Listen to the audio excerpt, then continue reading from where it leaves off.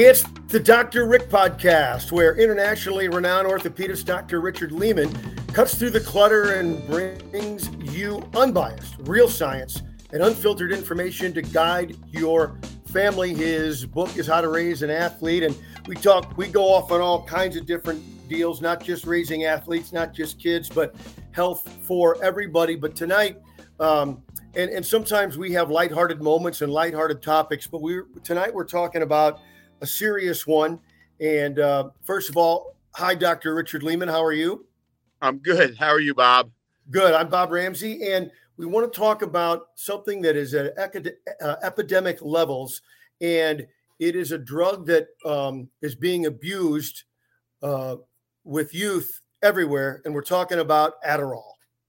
You know, it's interesting you bring that up, Bob, because I think it's the most abused prescription drug, as a medical professional or a sports doctor that we see. And the reason is it has so many applications, which maybe none of them are good or some of them are good, but diffuse. So for young athletes and young adolescents, it's very effective for weight loss. And we know everybody's so concerned at that age, 12 to 25, and maybe even older in terms of weight loss.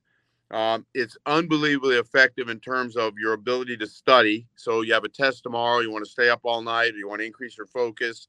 And so there's no question that it's very effective in that realm.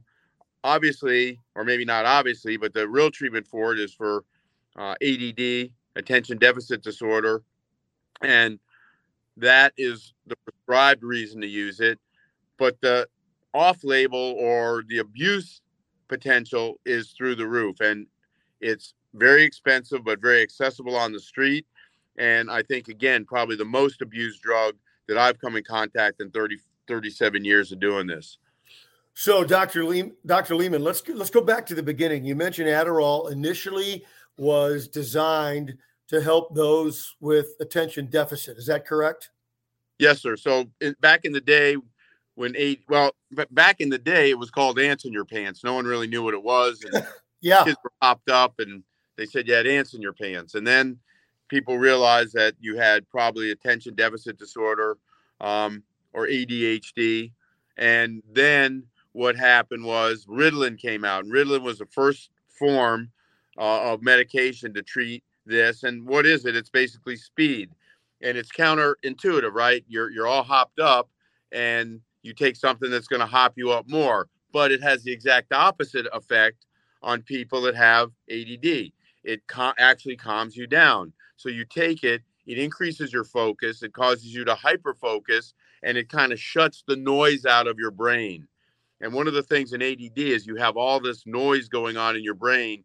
So when you're trying to study or concentrate, the noise is telling you to check your door, make sure everything's okay in your house, check your socks, count your whatever, all this noise in your brain, and it shuts that noise out. So Ritalin was the first, and we've gotten more sophisticated. So now we have longer acting and better medications for ADD, but it's all the same thing. It's speed.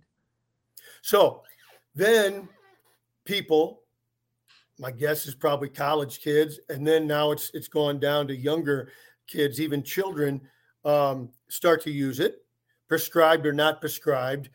And then it starts to become, it became abused. Talk about the abuse portion of it. Even if some people start out with so-called the right idea using it, trying to get ready for a test, and they got a pill from a buddy. Well, so now all of a sudden you got ADD and you're 30, 40 pounds overweight.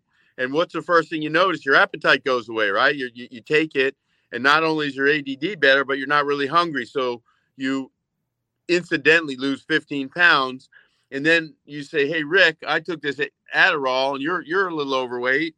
Why don't you try it and see if you'll lose 15 pounds? So then the next guy lost 15 pounds. He gave it to his girlfriend. And then all of a sudden the word's out that, hey, if you want to lose weight, if you take this Adderall, Ritalin, all of these medications that are basically ADD medications, that's going to help you lose weight. Well, the next thing is you're wide awake and you're focused. So you're just rifling through studying for that test tomorrow. You got that midterm tomorrow, and you're just an animal. You're just study all night, study all day. Focus is killer. So what do? I say, hey, so and so, my best buddy or my girlfriend or whatever, you got a big test tomorrow. You haven't really been all that good about studying. You're a little nervous about your grade. Why don't you try this and see how you do? So then the next person takes it, and then the word's out. Wow, you can really study. Now you're the middle linebacker on the football team, and you're just laser focused taking this Adderall. You're reading the plays. All the outside noise is gone, and you're just a much better football player or a tennis player or a hockey goalie, etc. So it has all these effects. No one talks about the negatives. Everyone talks about the positives. And now it's a street drug. Very, very popular. Very, very diffusely used. So you just tipped us to the next, to turn the corner and say, sounds great. I'm focused. I'm getting stuff done. I'm playing better sports and my academics are better. And hey, I even lost some weight. What could possibly go wrong? What goes wrong with Adderall? Well, that's the devil's in the details, right? Yep. So what's the problem? Well, the problem is when you go off the Adderall, you get post-Adderall depression. When you take it, it bumps you up. When you quit taking it, it bumps you down. The incidence of teen suicide after taking Adderall and going off of it goes up. The incidence of post-Adderall depression goes down. So all of a sudden, all these kids are depressed because they're not taking it anymore. Maybe their doctor isn't giving it to them. They don't need it anymore, or they can't afford to buy it anymore, or they can't get it like they used to get it. So they're used to this level of a high, and now they can't get that level of a high. So now it's 4:00 in the afternoon. You're exhausted. It's time to take another Adderall, but you don't have any. You can't study for your test. You're eating a lot because you're depressed, and it reverses all the good. So without it, all the good is good. Without it, all the bad is bad. And again, the incidence of post-Adderall depression and post-Adderall suicide is way up. Yeah, it's a frightening turn that what you think about. It's helping your mental acuity and focus, but it's affecting the emotional side.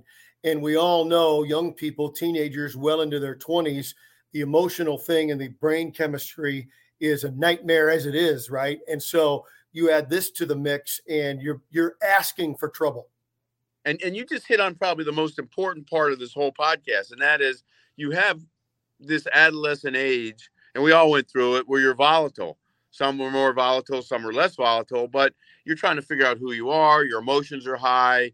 Everything is a big deal in high school or junior high school. And so your ability to react and calm things down and be rational is developing. You're not there. It's developing. Now you're adding basically high octane to the problem, and you're making the problem that much worse. Now, if you have ADD, your world's getting calmer. But if you don't have ADD, your world's getting less calm. It's getting more agitated, more emotional. And then when you stop taking it, you get what they call couch block. You're just exhausted. You're a little depressed. You're eating more. And all the good now becomes all the bad. So before we get to the signs to help parents or friends of somebody using it, because that's going to be the big final message of our podcast today, I want to talk about, it occurred to me, the original use to help people with ADD. Have we learned what they can do and how much they can do without getting into danger, and how to balance it out so to avoid the depression? Where are we with the intended use of Adderall? Well, so, I think it's overprescribed. I really do. And I think as a doctor, if you have ADD and you have proven ADD, you should take some form of Adderall. And again, there's a number of different medications that are long acting, some are actually topical, nose spray. There's every variation. So I think if you truly have ADD, you probably need to be medicated. Now, so where's the kicker? The kicker is you need to make sure that you really have ADD or your child really has ADD. Because it's easy for me to go to my parent and say, look, I can't concentrate. You know, so-and-so says I might have ADD. You go to the doctor says, oh, you may have ADD. Here's a medicine. That's wrong. That's not what you want to do. So you want to go to an ADD specialist, whether that's a child psychologist or an adult psychologist, and someone who can truly test you for this problem to document it and make sure, A, you have it, and B, you're on the right medication, instead of just writing Bob Ramsey a script for 100 Adderall and saying, do what you want. Because what you want probably turns out to be selling them for $20 a pill. You don't really have Adderall. You don't have ADD in the first place. So what you want to do is you want to make sure, step one, parents out there, your child really has ADD. You want to get appropriately tested. You want to go to an expert. And you want to make sure before you make this life-altering decision that you're going to put them on this medicine, the medicine's the right thing. Then you need follow-up. Did the Adderall do what it's supposed to do? Did it calm your roll down? Is your focus better? And kids that have ADD act out. They do crazy stuff. They run out in the middle of the street. They say crazy stuff. You know, they can't sit down for a minute. So it shouldn't be just a matter of I can't focus. It should be kids that have true ADD, and the patterns are very, very reproducible. So you get the right diagnosis, you get the right follow-up, you make sure the medicine's doing what it's supposed to be doing, and then you do something that very few people follow through on, and that's activity behavior modification. You want to modify and teach that student, that athlete, that youngster how to control their ADD. Some of it's diet, decreasing their carbohydrates, some of it's counseling, some of it's behavior modification, straightforward. But you want the whole package, and you want to try to diminish the amount of medication they're on. That just makes sense. That's the great advice for parents who have children that may have ADD. Now, let's get back to the point we really want to hammer home tonight before we move on, and that is the abuse of Adderall and the other similar drugs that are out there. The abuse, the depression, the suicide. Not being prescribed. All the time, I'm sure, or most of the time, parents don't know. What do you tell these parents to look out for? What are the warning signs? So I think that is the crux of what we're talking about. And number one, shifts in personality. So if all of a sudden your son or your daughter loses 20 pounds, their diet, their appetite goes away, their diet just falls away to nothing, you have to assume something is causing that, because it's very hard just to not eat. I mean, you can not eat for a day or two, but you and I both know after that, you know, that cheeseburger's looking pretty sweet. So significant weight loss. Number two, change in personality. And it's not just a change, because they go from being hopped up from the speed, right? Right. Be able to study long periods of time, to being very, very depressed or very, very quiet or almost morose. So you have to talk to your kids. So if you see a change in their personality, or you see a significant change in their grades, all of a sudden your B student is killing every test and he's able to sit in his room or her room for hours and hours at a time, and then they're doing much better, but you're noticing a change in their personality, let's say over the weekend, where they're maybe a little depressed, they seem to be muted, then you have to talk to them. So alterations in their personality, alterations in their weight, and if all of a sudden they seem to be distancing themselves, you know, they're all of a sudden spending a lot of time not being the personable person that you came to love and know, those are signs. Now, the one group that uses these things as much as any are gamers. And you know what they'll do? They'll sit on their computer for 17, 18 hours and they'll play whatever that, yeah. And so if your child is a gamer, and there's a lot of gamers today, you know, more prominent in Southeast Asia, we got plenty of kids spending 14, 15 hours a day. And I know a few of them, and they want to be professional gamers, but the abuse potential there is huge. So for gamers, you got to talk to your kids. You know, if they're sitting in their room with 2-3 computer screens playing all kinds of crazy games, e-games, etc., you just want to make sure they're not taking anything to stay awake to all hours of the night, because these kids do stay awake to all hours of the night. And so when you recognize these things, and this is probably the hardest part for parents, it's to step in. But the alternative to ignore it or let it go, let it resolve itself, too many times is not turning out the way we want.